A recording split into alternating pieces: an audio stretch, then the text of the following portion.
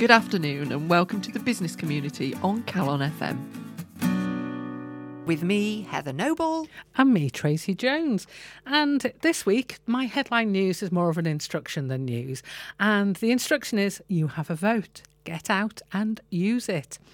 And OK, bit back to headline news now. Office for National Statistics this week showed that the economy flatlined month on month in October after 2 months of declines, and it's been the weakest 3 months since early 2009.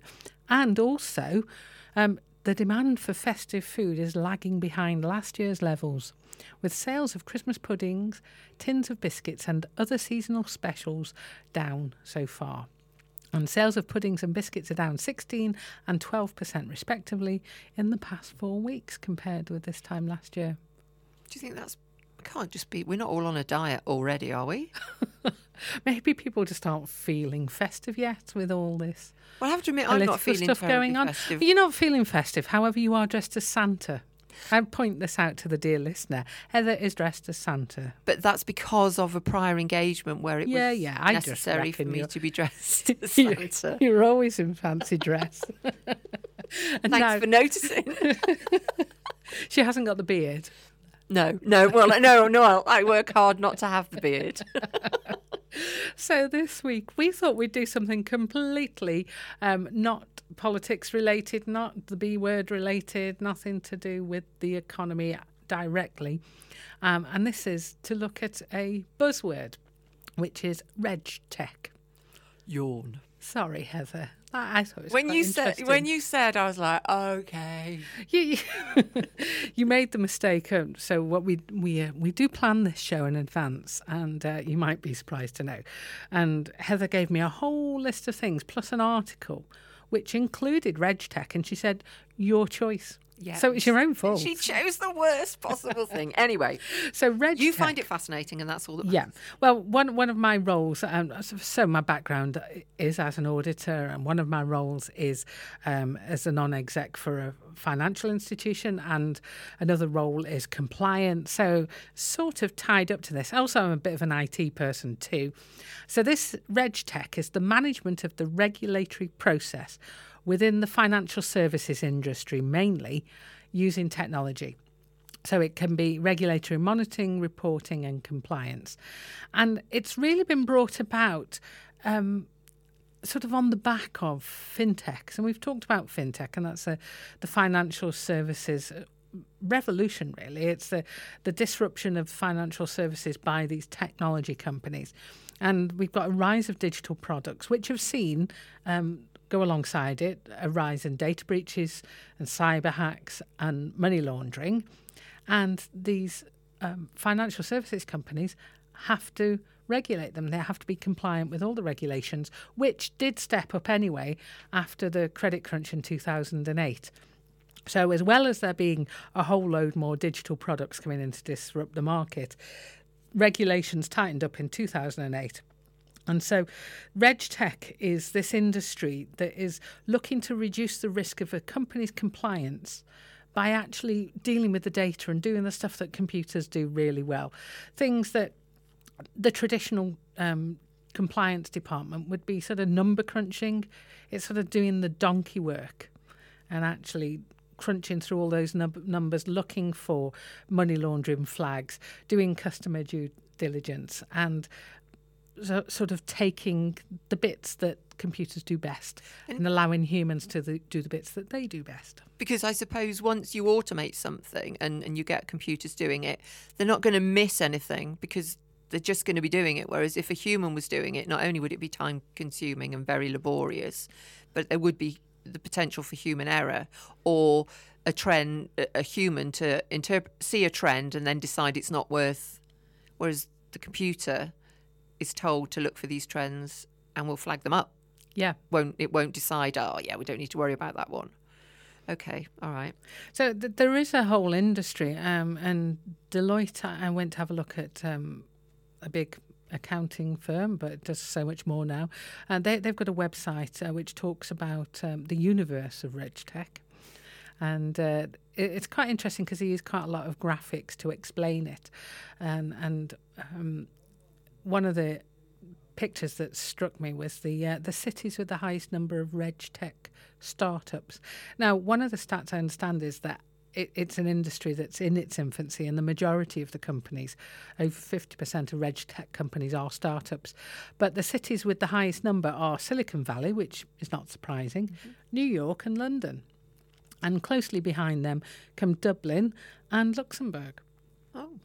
So it's moving quite quickly at the moment, but I think it's important to notice that regulation is also trying to keep a pace. It's trying to keep up. I was saying to Heather before we came on the show that I've opened a new business bank account. We talked about it a little while ago. We discovered them at the Festival of Enterprise, and it's called Tide. And it's an app. It's a banking app, and it enabled me to open a business bank account within, they said 5 minutes. It took me a little longer than that, but it was certainly within the hour.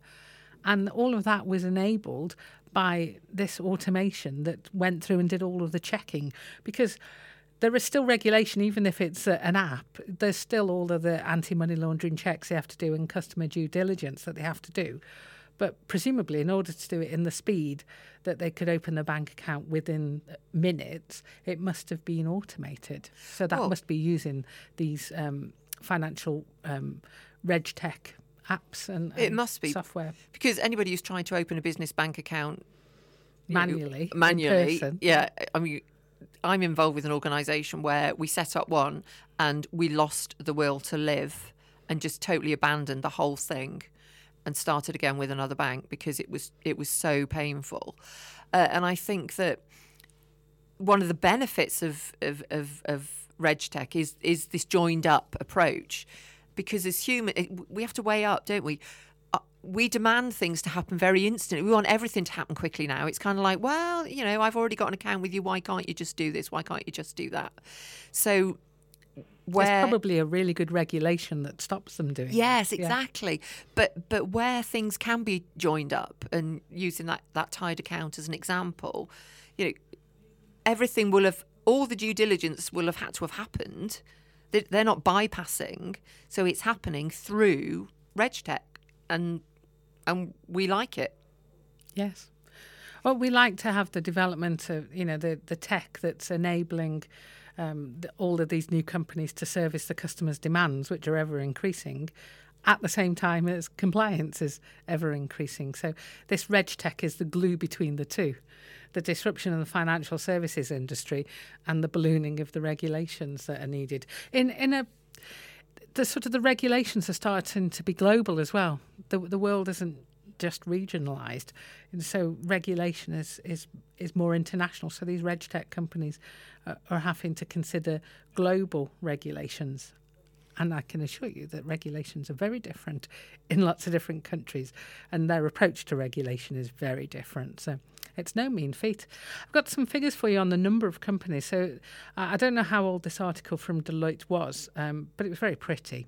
It's got a picture of the solar system representing the RegTech companies. At the time of publishing this, they reckon there were 347 RegTech companies. 47 involved in regulatory reporting, 48 in risk management, 83 in identity management and control, 141 in compliance, and 28 in transaction monitoring. So I see that as there's still a lot of potential in that sector.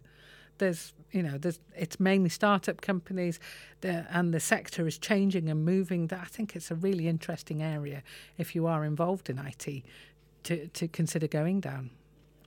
Yeah, I don't know anything about computer software, and whether as part of this there are emerging other types of software, or whether are these companies using existing software and using it in different ways, or is there a whole new wave of new stuff that that's coming on board that people, in terms of skill sets, they need to acquire the skills and the knowledge and the capabilities, or is it applying old skills to a new way of thinking?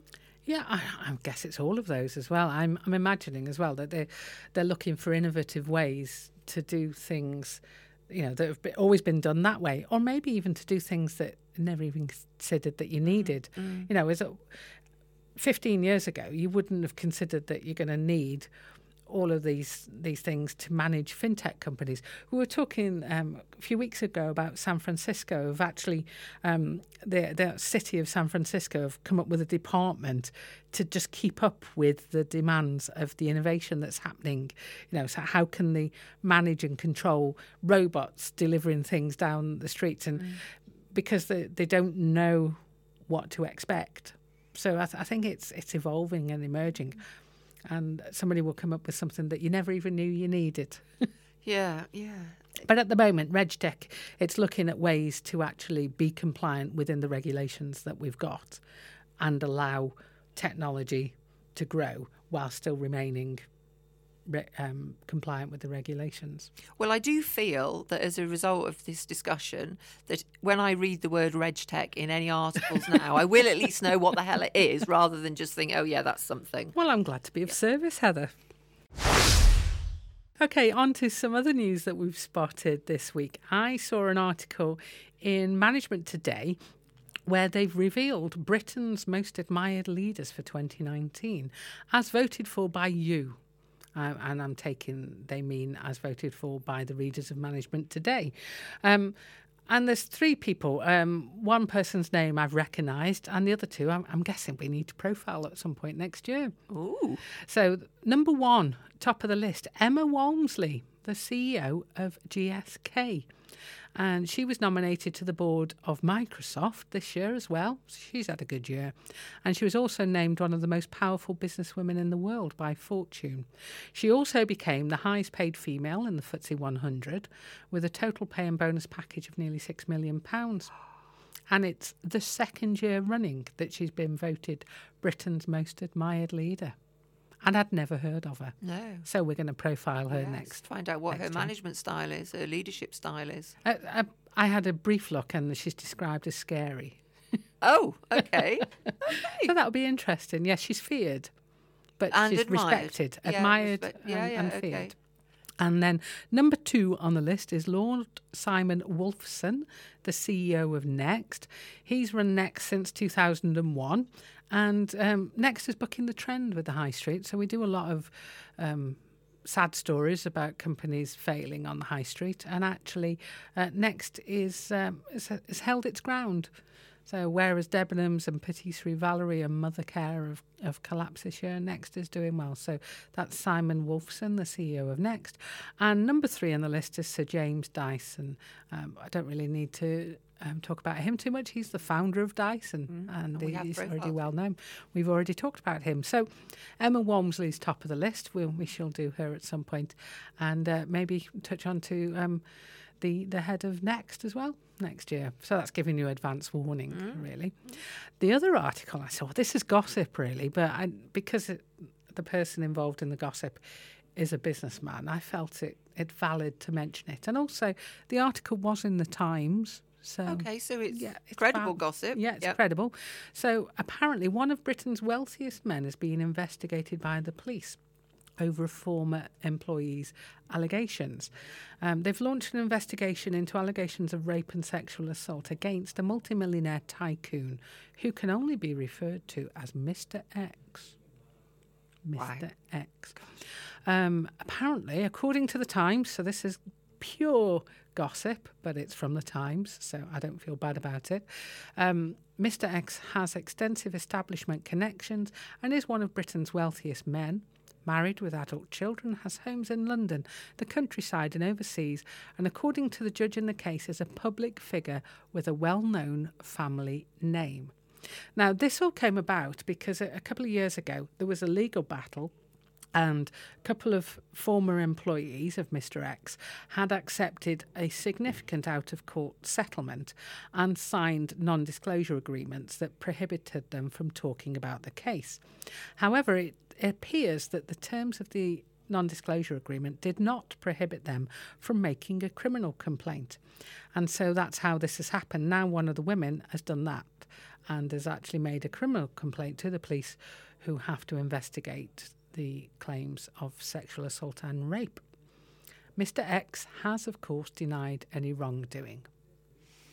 So there we go. I don't know, but that's something to keep an eye on in the news, and you can only hazard a guess at who Mr. X might be. That's your festive entertainment. Yes, gosh. Okay, Heather, what have you found in the news? Well, I found a story that, on the face of it, you think, oh yeah, that's sad. Somebody at the age of 94 has passed away, but then when you find out that they are one of the co-inventors of the barcode, yes, those little black and white stripes that exist on pretty much everything that we buy these days. And there are people who have had barcodes tattooed onto their skin. It caught my eye, and I thought, oh yeah, okay, let's see. I suppose it's one of those things that it's just so ubiquitous that you don't even consider it's got an inventor, but of course it has. Yeah. And not only is he one of the inventors, but originally there was a guy who decided that this was something that could work, but devised it in a circular format. Oh. And he was basically he was drawing in the sand these sort of circles, and thought, oh, a bit like Morse code. So this could work, but it didn't actually work. He couldn't get it to work. But George Laurer, the gentleman who has just died, he knew about this and took it to the next step, and was able to make it work by making it a rectangle. Now, I don't know the intricacies as to why a circle doesn't work and a rectangle does, but you can go online and you can order a barcode, you can buy a barcode for anything. You just tell them what the thing is, and they will generate a unique barcode. And I've done that for barcode your husband. It wasn't my husband actually, but I suppose I could. It was a magazine, but and not only was it generated, but it would then be generated for each issue. So it's a fascinating thing, amazing. But we think of it as something that's fairly we take it for granted. Yeah, but we think of it as something fairly modern. Well, the guy who was first thinking of doing it started thinking about it in 1948.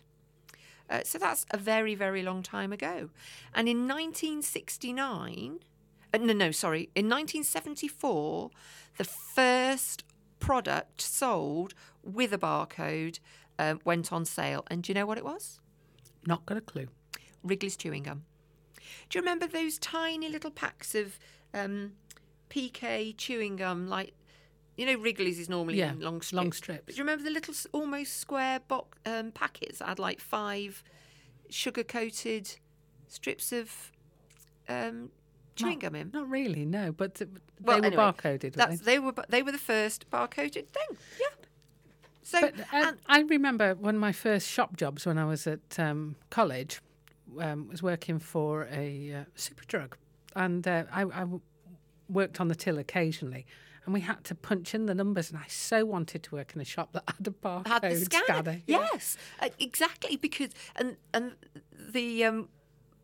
because this guy's died, lots of articles about the barcode, and actually the biggest challenge was redesigning the packaging to include the barcode, but also then getting the retailers to adopt the technology that was needed to scan the barcode. And I can actually remember when barcodes started appearing on products, we would say, what are these for? Because people were still typing in the numbers, so you weren't seeing any. It's kind of like, what's the point of this?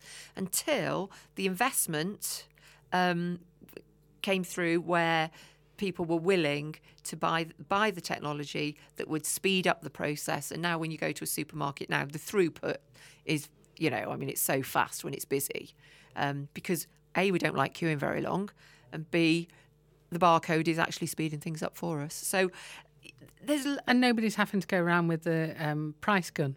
Yeah, that was another one of my jobs. You have to stick the price on something with the price gun. Absolutely. Although I quite like a price gun. There's something very. Oh no, you don't do it like that. You do the faster. Oh, the better. Oh yeah, the faster the better. Oh, I bet Superdrug wish they employed you and not me. In the discovery section this week, I've got something that that demonstrates the way that my mind works. In that, Oh dear, I know it's bad. It's pretty bad. When I saw the story of the gentleman who died, the co-inventor of the barcode, I then ended up going down this whole rabbit hole because there was an article about the invention of the barcode.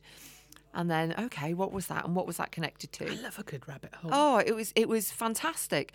And so I ended up on the BBC website, where there are a series of episodes of programmes, 50 things that made the modern economy.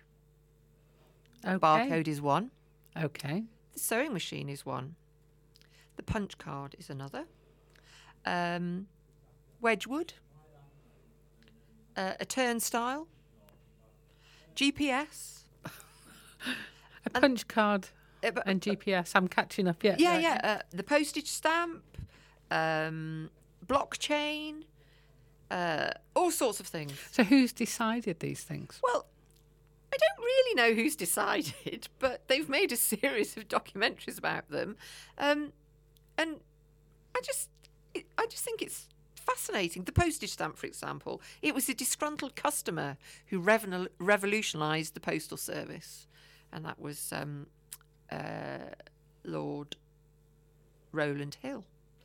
If anybody's ever been to Shrewsbury and seen the column with Lord Hill on the top of it, he invented the penny black postage stamp. Anyway, it's just one of those that they're short, but they're interesting. And they're things that you didn't know you needed to know, but they are all pertinent and relevant to the modern economy, and that's why the wheels of industry go round. So that's my discovery. And so where can you see those documentaries? Just on the bbc.co.uk website. I will put a link. They're viewable through the iPlayer, but I'll put a link on our website, the business.community, along with all of the things that we talk about in today's show. Okay, what have you discovered? It's a report conducted by OnePoll, commissioned by Xero, the accounting software company, and it's looking at new technology and trends that are changing the way we work. And the report is called Business Rewired. It's free from Xero's website, and they interviewed small business owners and talked to futurist author Gerd Leonard and Sunday Times columnist, business author and broadcaster Emma Gannon, who we've mentioned on the show in the past, looking at exploring current trends that businesses should embrace and prepare for, and so that they can thrive in the future. So this was conducted by a company called OnePoll, as I said, with 500 business decision makers from SMEs, and it was published in October, just gone. And it covers, the full report covers 10 trends in detail. And it's a nicely laid out report. I've downloaded it and had a good look.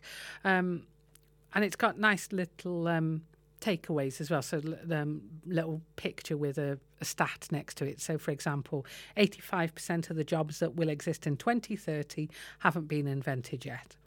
And 5% of the jobs that exist today consist of activities that are fully automatable. As we were talking about at the top of the show. Yeah. So some of the things that they've covered, the trends that you need to be aware of, and there's some detail in there and stats with each of them. End of routine, finding purpose, connected everything, a blended workforce, end of late payments, human interaction, life-work balance, not work-life balance. I like that. Life-work balance.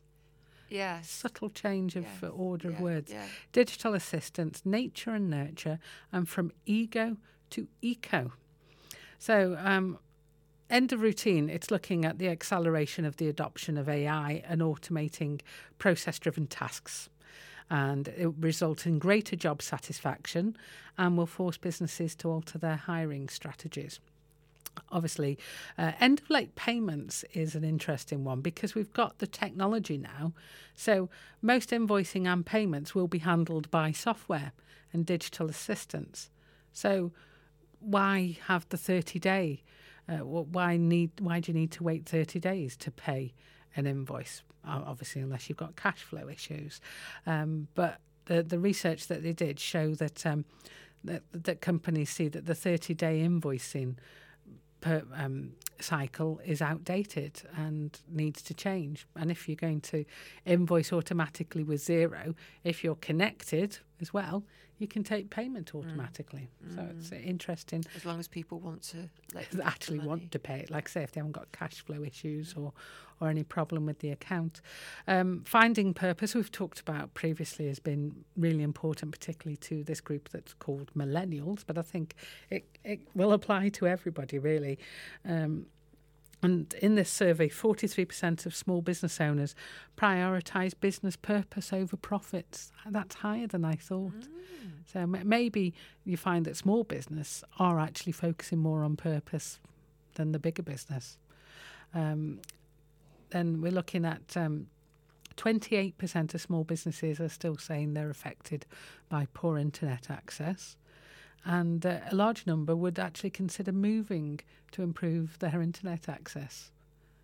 So that's not an easy decision to make that. But if you think your internet access isn't going to get better, then is your only option to move. Because to move a business is a brave thing to do. And so the internet capability must be a major issue for you to make such a radical change. Wow. And connected to some of the conversations we've had on the show over the last few weeks, the blended workforce trend is looking at freelance economy and the challenge of the convention of a career. And 60% of small business owners believe that a job for life is a dead concept. And the thinking here in this report is that it won't make sense to be working with the same 30 people sitting in the same office as you, but you'll be collaborating with contractors and specialists from around the world. And you'll be looking to recruit and hire talent from a more diverse pool than you currently have. So it's an interesting report. It's not loads of words. There's pictures. There's quotes from the people they've spoken to. I think it's really worth having a read of, just because you're getting the views of other people in SMEs. We're not just talking big business here. These are decision makers in companies like yours that are changing the way they think, and that they're even thinking about, 33% of the entrepreneurs interviewed are considering cutting down work hours and making that a priority. So it does become life work instead of work-life balance. So as Heather said, that will go into our blog with a link to where you can get that. And I also wanted to mention the ICO have just published a SME web hub as well. So if you're a small, medium business and you're concerned about compliance with GDPR, they've pulled together a number of resources that are specifically for the small, medium enterprise, and they've called it the SME Web Hub. And if you go and have a look at that, it guides you through from an overview to checklists to all sorts of useful resources that are particular to you. So we'll put the link for that one on our website as well. This week we're profiling a gentleman who I'd not heard of before, and having done the research, I've been kicking myself and wondering what rock I've been hiding under to not have heard of him. I've clearly missed a biggie here. Professor Cary Cooper, is that right? As in Cary Grant? I think he's... Cary? It's Cary, yes. Cary. But I think is he Sir Professor or is he Professor? He's Professor Sir Cary Cooper, right. CBE. Apologies. No, only because you never know which way. I would have put the Sir at the beginning, which is the... Yeah. But anyway. I like Professor, personally. Yeah, and he very much is Professor. Okay, so he is an amazingly interested man. But to give you the local interest, in 2017 he was awarded an honorary Doctor of Science by the University of Chester. And he's got a BSc, MBA and a PhD. And he's got a bibliography as long as your arm. And yes, he was appointed Commander of the Order of the British Empire in the 2001 honours and was knighted in 2014 birthday honours for services to social science. Heather, so I'd missed this guy. I don't know how, but let's put that aside now. Now I know who he is.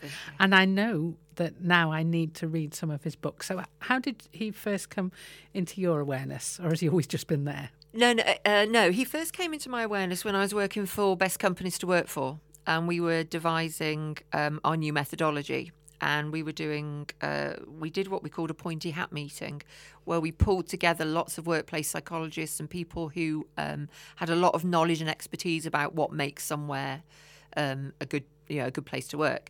And whilst we weren't able to use Sir Carey, he wasn't a sir at the time, Professor Carey.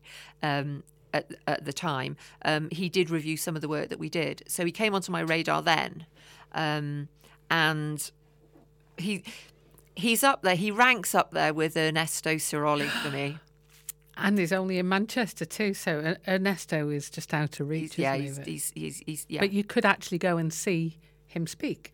Yes. And he did speak. Yeah, and one of the reasons why we're profiling him this week, of all weeks, is that a friend of mine who is heavily involved with the CIPD attended a function, and he does a lot of work with the CIPD, and he was the speaker, and she was telling me that normally he'll attend meetings and he'll give his professional input, etc., but he actually stood and talked about his life, and he has and his personal life, and he doesn't disclose an awful lot about that. So I thought that was, for the 50 people that were in the room, that was a real generous thing to do, because if somebody's actually given of themselves, so I thought that was lovely. Yeah, because often with a celebrity business guru, you get the same speech wherever you go. Yeah. So I thought that was lovely. And in fact, if you watch interviews or listen to interviews with him, he knows his stuff. His stuff is his thing: workplace well-being, workplace psychology. Well-being at work is a massive subject. We've talked about it a lot. We both feel very strongly that work should be a safe and nurturing environment as much as is humanly possible, and he believes that. So of course a lot of what he's going to be saying is going to be similar, but he was born, his parents were Jewish, one was from Romania and one was from Ukraine, and they both fled to the United States independently of one another, married, and had Carey. Now, I think his mother had previous relationships and previous children, so his home life was a little bit blended, and I think he has some half siblings that he doesn't see, and the gist of it was that it wasn't all plain sailing at home, but he learned that if you're nice to people and if you're good to people, and if you treat people well, then they become the best that they can be. He became a British citizen in 1993, and you only have to hear him speak. He was born in 1940. You only have to hear him speak to just know how passionate he is about people and business, and that the two should support one another. People will help the business and business can help people. Yeah, one of the threads I pulled on was the organisation that he co-founded, Robertson Cooper. Yep. So a team of business psychologists and wellbeing experts. And they say in their About Us section that they're passionate about creating good days at work for everyone, everywhere. And they've actually done research to define what is a good day at work for people in the UK. But I watched a short video. It is on YouTube. And he talked briefly about this Good Days at Work project. But one of the things that really stood out for me is he said you should ask your people what would make your organisation a good place to work. It's such an obvious thing, but ask them. You could read this report, which defines what is a good day at work for people in the UK. But what about your people in your place of work? Listen to them rather than assuming what would make a good place, a good day at work for them. And he talks a lot about actually knowing the members of your team. Because if you don't know them as people, How can you get the best out of them? How can you anticipate when things might be falling apart in their world? How can you recognise when they are stressed, when they're underperforming, when they're overperforming? You need to know what makes these people tick, and then how do you motivate them? Which I would say that, wouldn't I? Because that's part of what I. That's why we've been harping on about it for the last 2 years. Well, exactly. Yeah, it's part of what I think is the best thing for business.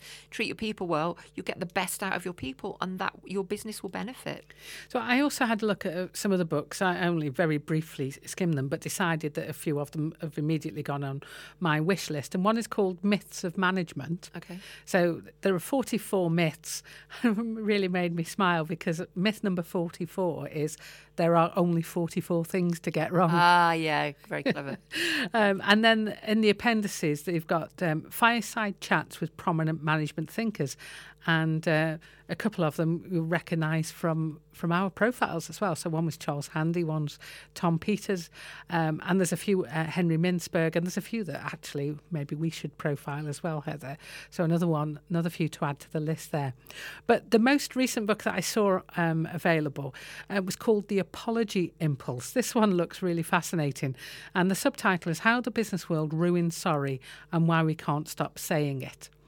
And it says that saying sorry is in crisis. On the one hand, there's the anxious PR aficionados and social media teams dishing out apologies with alarming frequency. And on the other, there are people and organisations that have done truly terrible things, issuing much delayed statements of mild regret. And it says we become addicted to apologies, but immune from saying sorry. And so this book, The Apology Impulse, is described as a playbook for anyone from social media through to online influencers and CEOs who apologise too much but say sorry far too infrequently. So that one's got onto my wish list. Very good. A book that was published earlier this year, given that well-being at work is such a massive and topical subject at the moment. There's a book that he's co-written. It's a CIPD book co-written with a guy called Ian Hesketh, and it's called Wellbeing at Work: How to Design, Implement and Evaluate an Effective Strategy. That goes back to what you were saying. What works for your business, and how do you put something in place for your staff? Excellent. Well, we're at the end of this show, and we do hope that you'll join us again next week. In the meantime, go and have a look at our website. We've got the Chat Splat feature, where me and Heather challenge ourselves to only talk for 10 minutes and then shut up. And it's with a subject that we just pluck from the air. At the moment, we press record. And also, we've got all of these shows right the way back to episode number 1. We're coming up to 2 years, Heather. I know. They're all there without the music for copyright reasons, but in a neat, handy, portable little podcast format that you can carry in your pocket. Bye for now.